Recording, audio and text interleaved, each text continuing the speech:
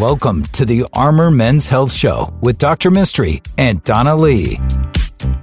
Hello and welcome to the Armor Men's Health Show. I'm Dr. Mystery, board-certified urologist, men's health expert, and so happy to be joined by my co-host, Donna Lee. That's right. Welcome to the Donna Lee Show. That is not true. That is true. That is absolutely not the case. It is your show because you do the show all the time without me. Job security. People don't know about our practice, which is the sponsor of this show, NAU Urology Specialist. It sounds weird because I'm weird and you're weird. We have So four is Austin. physicians. We have 4 mid-level providers. We have 2 pelvic floor physical therapists. We have sex therapy. We have nutrition and health counseling. And most importantly, a strong commitment to taking care of all of you. That's right. And we also have sleep study on site. A lot of people don't know that sleep apnea has an important role in urologic conditions. And most people come to us and after they get a full evaluation really feel like we care about them and that we've taken a much broader approach to their urologic concerns than you can imagine. Suckers. We do love our patients. We do. And we do love taking care of people. And if you have any complaints, please just email Donna at nauurology.com. You can send it Especially to Armor any Men's Health. FCC complaints. That's right. ArmorMen'sHealth.com. You can submit your questions to where we answer them anonymously, and they're amazing and magical. And that's what keeps our podcast going, by the way. Some of our more regular listeners may have kind of come upon the fact that I love being a surgeon. What?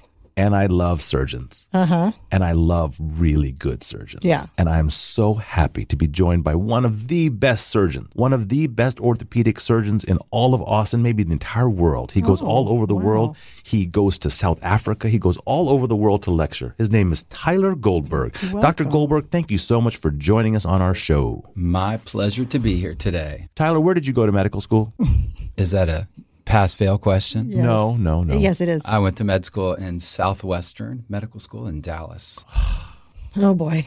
You know, And I've where heard did you that it's residency? the first ranked medical school in Texas. That's weird. You know, it is only those publications by Southwestern. Baylor College of Medicine in Houston happens to be the best college in the world with the finest of all surgeons.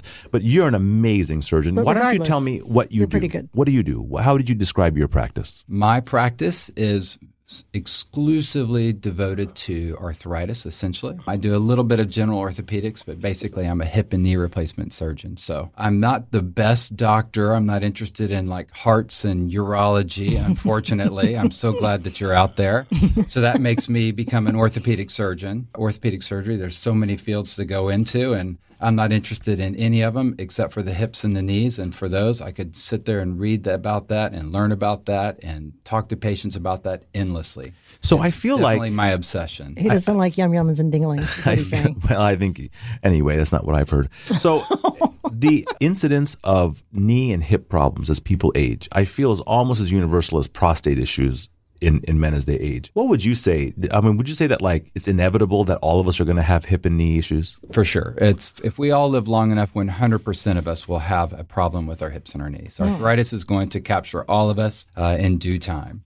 I feel like people sucks. perseverate over this decision of whether or not to get their knee or their hip replaced for much longer than they should. When you're counseling a patient, you know, I'm sure you have your own metrics on when people should kind of do it. Sure. Well, why don't you tell me, what are the people really scared of, first of all, that you hear most commonly? Well, I think people really want this to be in their control, right? So they want to control their healthcare decision making. They want to control when they're going to have surgery on themselves. Sometimes they even want to control the type of procedure or the prosthetic, which I'm not sure is really the best. Oh, I love line. it. So they come in and they like, I would like a Stryker 3mm this thing. Absolutely. They do that. How the heck does your patient prosthetic to put in You there? know, when you get to Dr. Google, when you've got a problem, you become expert very, very quickly. Dr. Mystery, I would like my penile implant to be exact 24 centimeters. But sir, you really can't fit a 24 centimeter one. Are you sure? They say to me oftentimes, I know I'm this particular implant because you're going to want to use this, but do you think I'm a size 4 or a 4.5? I won't know till your knee is split open on that table. You know, let me do some work on that and I'll figure it out for you.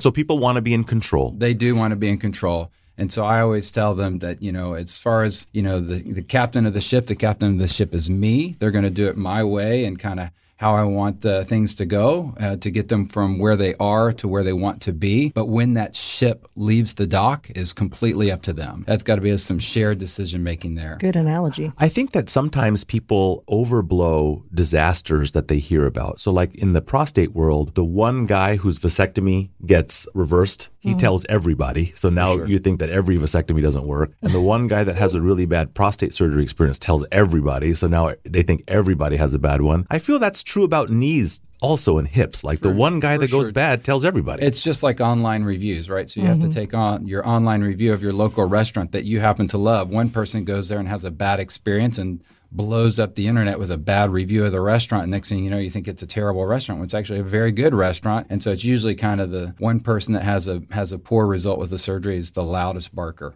So let's talk about hips first. So what symptom threshold do you think somebody should think about as being like, well, okay, I've waited long enough. It's time to get my hip replaced? There's two things with any type of surgery, in orthopedic surgery. It's basically two things. When you have the inability to do the things you want to do, right? When something's affecting you every day, you can't do what you want to do. And when you have pain at night that interferes with sleep. As human beings, when we start not being able to walk and do the things we want to do, and we start not sleeping, we start to find doctors. Because if you can't regenerate at night, if you're still in pain, that means that something is really kind of gone beyond just like... Absolutely. A good night's sleep is worth its weight in gold. I feel like weight loss has a really important role in this, and sometimes I see patients say that, well, my orthopedic surgeon won't operate on me until I lose so much weight and this, that, the other. I mean, there's several reasons. One is you want to have a good outcome for yourself, and you want a good outcome for the patient. I mean, like ultimately you don't want to like keep operating on a bunch of people who are going to have bad outcomes and then bark the loudest. Right. Well, it comes down to a risk-benefit analysis, right? So anytime you take somebody for an elective operation, it's a risk-benefit ratio.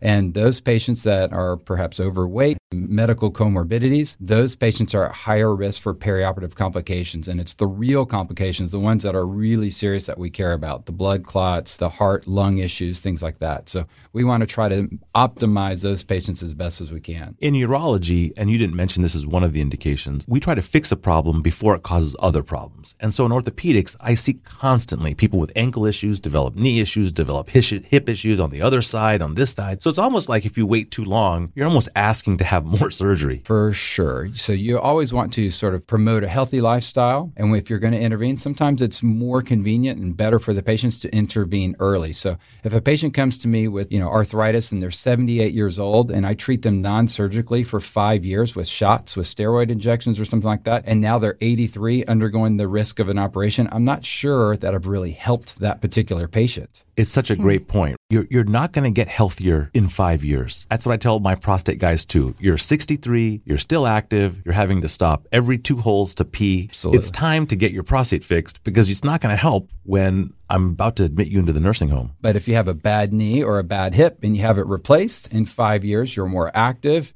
Your lifestyle's healthier. You're able to go and do the things you want to do. Your sexual libido is increased. And so patients are happier with their sex lives. It can pervade every part of their life. That's why I talked my husband out of the surgery. I love it when orthopedic surgeons talk about sex and like urologic issues. It's almost like watching a child play dress up. Absolutely. When patients come to you and they want to know what they can do to increase their sexual performance and psychosocial aspects around sexual, you tell them to come see me and we'll do a knee replacement and that'll go up. I did not expect this turn. It's a great point. So we talked about weight loss as something that people can do to kind of prepare for a good surgical outcome with a hip or a knee. Sure. Well, what are some other things that patients can do to kind of help them assure that they have the best outcome possible if they're preparing for even in the near future for an operation? If somebody's preparing for a surgery, it's pretty easy to me. It's find a pool and get in it. I don't care what you do. Just get in the pool for a certain amount of time, 30 minutes, go walk, run, do pool aerobics, whatever you want to do, but that will do things to improve their cardiovascular function and improve their physical function of their affected knee or hip. And the higher your function is going into a surgery, after you take that surgical hit, the higher your function will be after the surgery. So we like to do things to really improve people's function preoperatively because we can predict that to their postoperative function. It's such a great point, right? You don't want people being wheeled to the operating room because they couldn't walk anymore. This is not a good place to start getting an operation. Absolutely. So oftentimes I'll find somebody with a really decreased range of motion of their knee. And so we spend a lot of time talking about what their post-operative function will be after their surgery, right? So I say, look, I know I will get you your pain relief. That's going to happen. But I want your functional outcome to be as great as possible. So I need your function to improve prior to. So we'll do things like preoperative physical therapy, things like that to make sure that they're as optimized as possible so that they can get their great result. Tyler, awesome as always. What is the name of your website and your phone number? Well, I'm so glad you asked because I did stay up all night trying to remember this. It is austinoi.com.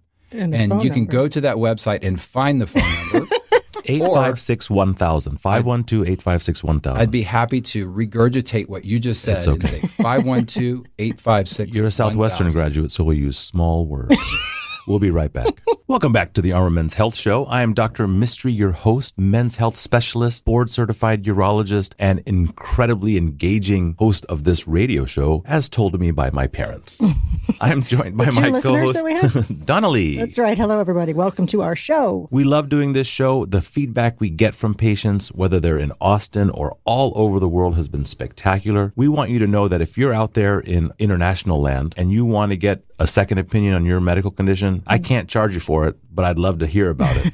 So send us an email. We have it weekly. We have at least 3 or 4 all across the United States and international people that ask us for advice or second opinions. You know, I'll review records. I mean, I love telling people that I'm better than their urologist back home. So, you know, it's or almost in Ireland. Yeah, it's such a huge ego boost, you know? I'm the best urologist in the world. And we have people coming all over the country to get prostate artery embolization, to get high-intensity focused ultrasound. I am very proud of the practice that we're building, and thank you, Donna, for all that you do to help us get a great practice. A compliment. That's rare. I would like to state that we have been nominated the best men's health podcast, the best prostate cancer, and the best sexual health podcast by feedspot.com. And the smartest son by my dad. Oh, that's sweet. That's because he doesn't have any other sons. We are joined again by a wonderful friend of ours, one of my favorite surgeons, Dr. Tyler Goldberg. Thank you so much for joining us again, Tyler. It's nice to be here. And might I add, I too am board certified. That's right. With continuing education. There you go. So, and you teach people. And Tyler, what kind of doctor are you? A good doctor.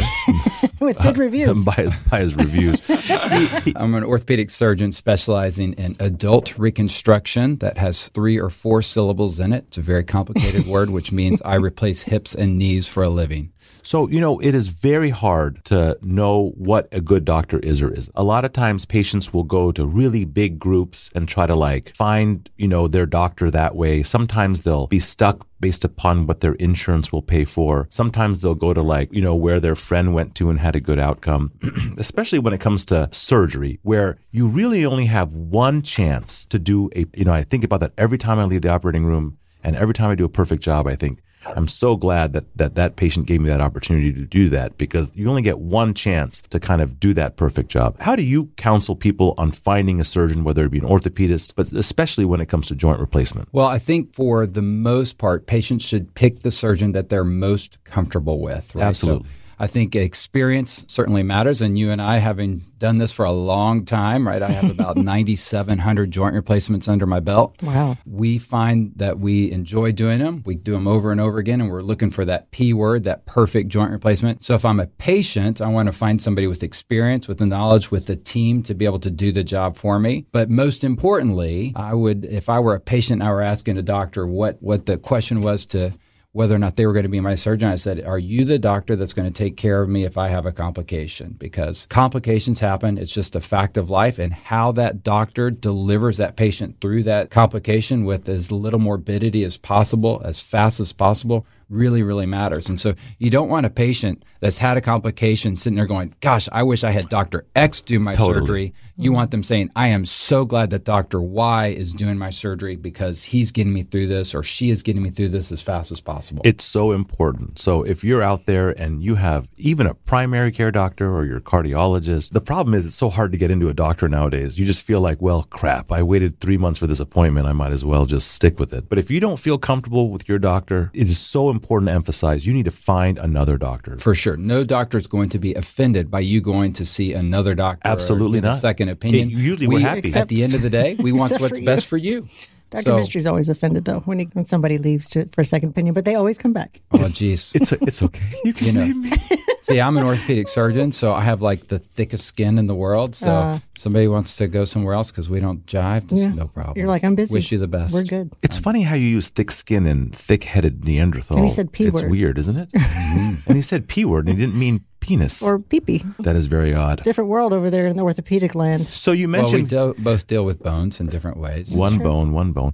You mentioned complications, and having a complication after what you thought was going to be a surgery that was going to give you restorative function, I think can be very disappointing. But I feel like some of those complications are brought on by the patient, not like actually going through like what they're supposed to. Because when I see what you're supposed to do after a knee replacement, I'm like, there's no way that person is going to do all the things that you're supposed to do. Right. So why don't you tell me, like, after a replacement, what are some common things that you see people do wrong? How do people maximize their functionality and reduce their complications? It's fun for me as an orthopedic surgeon. That's kind of where some of the variability comes from me. I always say I do 10 knee replacements and I get 11 different results because somebody's going to have 2 results in the same knee. Interesting because you do the same operation, everything's very streamlined. I have the same team that's been operating with me for 15 years. If something is off in a knee, it sticks out like a sore thumb. So I'm delivering a very uniform product. Patients don't leave the operating room until I'm confident and my team is confident that that knee is the best that it can be. Because the x-ray looks the same, right? Like you take an x-ray and you're like, this is in the perfect place. I did